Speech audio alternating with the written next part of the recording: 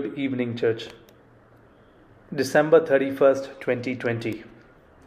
We have come to the last day of this year, a year that many say would have a timestamp in history. Many have been looking forward to this day so that they can usher in a new year, a year filled with hope, success, a better economy, travel vacations, amidst the other things. We live in times that are disturbing. Some of us might be living in anxiety or fear either because of COVID or the other million things that concern us. Or we, like the disciples, might long for the time when Jesus would come again to usher in a new creation. A time when there will be no COVID, no diseases, no job losses, no pain, and none of the other stresses that we go through in our lives.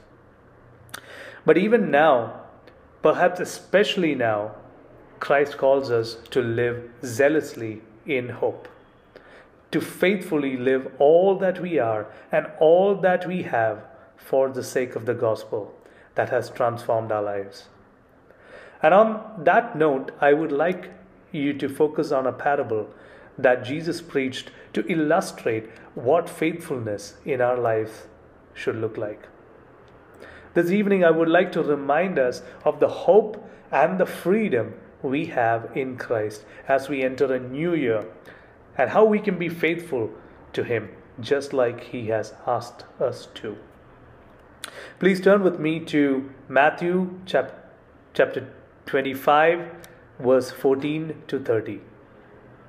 Matthew chapter 25, verse 14 to 30. A parable famously known as the parable of the talents. It's very important to highlight the context of this passage. Jesus is talking in the previous chapter about the end times, the coming of the Son of Man, and also goes on to say that no one knows the day and the hour He is going to come back. And then to illustrate this further, He uses two parables. First, He narrated the parable of the 10 virgins, where He talks about the preparation and salvation of a Christian. And this is the starting point for a believer to understand that the second coming is imminent, and while one more year has passed, we are a year closer to His coming, and we ought to be eagerly watchful and waiting till then. Before we move ahead though, let me ask a few questions on that. How has the gospel transformed you through the years?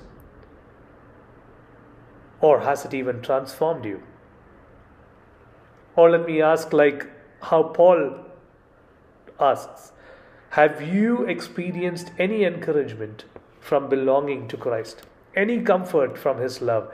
Any fellowship together in the Holy Spirit?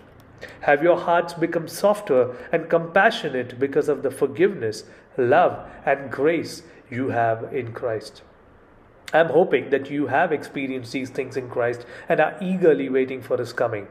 And as we do that, let's look at how we ought to live our lives in response to this great salvation through this parable, the parable of the talents. Shall we read from verse 14 to 30? Matthew chapter 25, verse 14 to 30. For it will be like a man going on a journey who called his servants and entrusted to them his property. To one he gave 5 talents, to another 2, to another 1, to each according to his ability. Then he went away. He who had received the 5 talents went at once and traded with them, and he made 5 talents more. So also he who had the 2 talents made 2 talents more. But he who had received the 1 talent went and dug in the ground and hid his master's money. Now after a long time the master of those servants came and settled accounts with them. And he who had received the 5 talents came forward, bringing 5 talents more, saying, Master, you delivered to me 5 talents. Here I have made 5 talents more. His master said to him, Well done, good and faithful servant. You have been faithful over a little. I will set you over much. Enter into the joy of your master. And he also who had the 2 talents came forward, saying, Master, you delivered to me 2 talents. Here I have made 2 talents more. His master said to him, Well done, good and faithful servant. You have been faithful over a little. I will set you over much. Enter into the joy of your master. He also, who had received the 1 talent, came forward, saying, Master, I knew you to be a hard man, reaping where you did not sow, and gathering where you scattered no seed. So I was afraid. I went and hid your talent in the ground. Here you have what is yours. But his master answered him, You wicked and slothful servant, you knew that I reap where I have not sown, and gather where I scattered no seed. Then you ought to have invested my money with the bankers, and at my coming I should have received what was my own with interest. So take the talent from him, and bring it to him who has the 10 talents. For to everyone who has will more be given, and he will have an abundance. But from the one who has not, even what he has will be taken away. And cast the worthless servant into the outer darkness. In that place there will be weeping and gnashing of teeth. Now let's look at a few phrases here. I hope you got the storyline. It's a pretty simple parable. But let's look at some of the specifics here. When we look at verse 14, it is like a man going on a journey who called his servants and entrusted. Okay, a master entrusting to his servant. We have been given a new life because of our redemption. This life is his because he has purchased and ransomed us. We are his property. So, the master is entrusting to the servants his property. Okay? And in verse 15, we see that in the second part, to each according to his ability. So, to one he gave 5, to another 2, and to the third person 1 talent. To each according to his ability. 3 of them, all 3 servants got talents. Each of us have been given at least a talent. Each of our lives and all that we are and all that we have are his talents given to us. And it is done according to our ability. These talents that has been given to us have been given to us according to what the Master, our God, what he thinks is good and perfect for us. You know, sometimes we have a problem of comparing with others. We see a Billy Graham, we see a John Piper, or a Christian who is a CEO of a company, and we compare ourselves with them. You know, comparison brings out only 2 things. It either brings condemnation because you're not as good as that person, or it brings pride because you are much better than that person. And both these things are not good. Each of us and each of these individuals in this parable have been given talents adequate to their abilities. Each of us, as long as we are in Christ, are given talents according to our ability to go and invest in his kingdom. And let me ask you, how do you plan to invest these talents in his kingdom in the next year, 2021? Investing in his kingdom can range from investing time and effort in stewarding your family, or spending time and helping someone suffering from health issues or difficulty in family conditions, unemployment, or even sharing the gift of the gospel with someone who longs for a loving community and need the love that can only come from opening their lives to God. Let's see how these 3 servants invested their talents. Let's read from verse 16 onwards. He who had received the 5 talents went at once and traded with them, and he made 5 talents more. So also he who had the 2 talents made 2 talents more. But he who had received the 1 talent went and dug in the ground and hid his master's money. Verse 19. Now after a long time the master of those servants came and settled accounts with them. And he who had received the 5 talents came forward, bringing 5 talents more, saying, Master, you delivered to me 5 talents. Here I have made 5 talents more.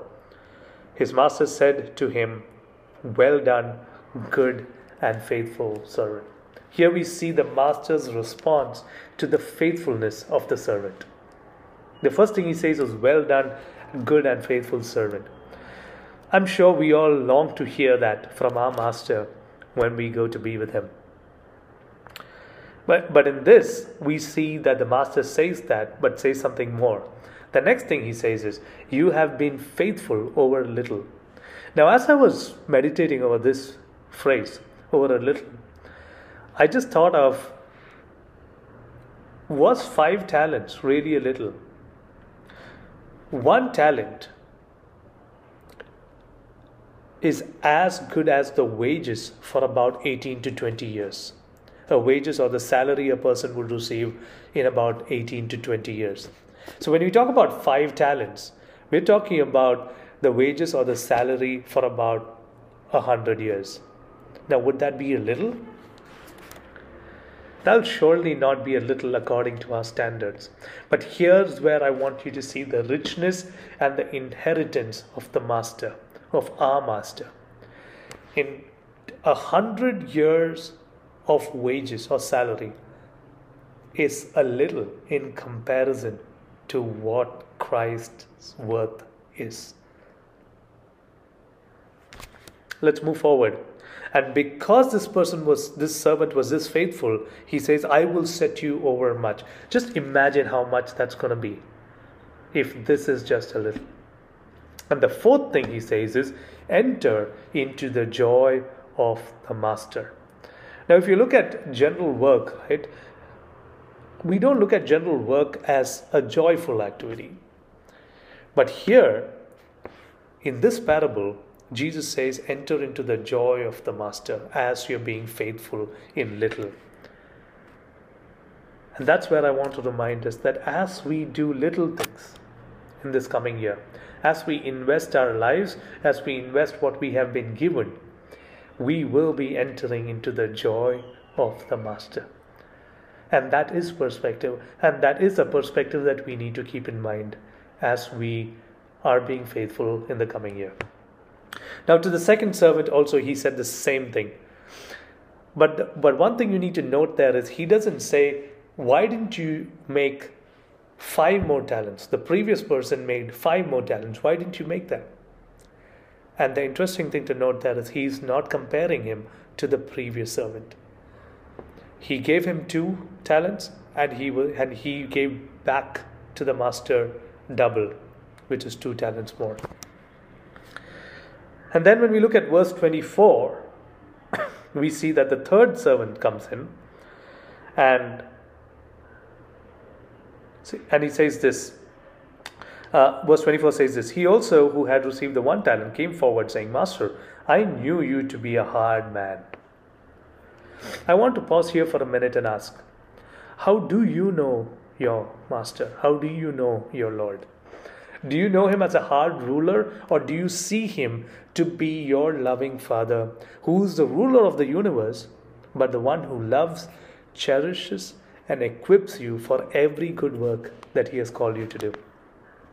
The reason I ask this is because how you view your master impacts how you work for him. I'll repeat that. How you view your master impacts how you're going to be faithful or how you're going to work for him. And that was the difference between the first 2 servants and the third one. We go to verse 27 and we read that the master responds to this person. He says that, I'll read from verse 26, "But his master answered him, 'You wicked and slothful servant, you knew that I reap where I have not sown and gather where I scattered no seed. Then you ought to have invested my money with the bankers, and at my coming I should have received what was my own with interest.'" In verse 27 he says, the master says, "You didn't even care." Because even if you cared a little bit, the basic thing you could have done was to give it to the bankers for interest. And I would have come and at least I would have gotten the interest. I would have gotten the interest. But the third servant, because of how he views his master, doesn't even care to do that. He knows he's been given a talent, he goes and digs it in the ground. Are we digging our talents in the ground? Are we living for this world, or are we living for His kingdom? Let's read the rest of the portion. Verse 28. So take the talent from him and bring it to him who has the 10 talents. For to everyone who has will more be given, and he will have an abundance. But from the one who has not, even what he has will be taken away. And cast the worthless servant into the outer darkness. In that place there will be weeping and gnashing of teeth. In this parable of the talents, Jesus invites us as His disciples to live our lives as fully as possible by investing them, by risking, by expanding the horizons of our responsibilities in His kingdom. To be His disciples is not so much about just having good intentions, nor is it so much about believing ideas about Him, as much as it is about following Him. It is to be bold and brave, to reach high and to care and love deeply. This parable is an invitation to the adventure of faith, the high-risk venture of being a disciple of Christ. So as we enter a new year, let me encourage you. I don't know how many talents you have been given, but I sure know that each of you have been given enough. And the talents you have been given, or the talents you have received, are worthy, but only if you are willing to faithfully invest these talents, to trade them, to offer them, knowing fully well that God will bring out or bring them to their full use in service to Him and to all creation. I believe that Jesus is telling us to step out and take steps of faith so that all we are and all that we have, everything, that we will live it in investing in His kingdom with freedom and hope. In this parable of the talents, Jesus invites us as His disciples to live our lives as fully as possible by investing them and by risking them. I really pray that we will be able to do this in this coming year, and we will be partners, or as Jesus says, we will enter into the joy of our Master. May God bless us to do this faithfully in this coming year and have a time of rejoicing, a time of satisfaction that truly comes from Him. God bless you and have a great and a happy new year ahead.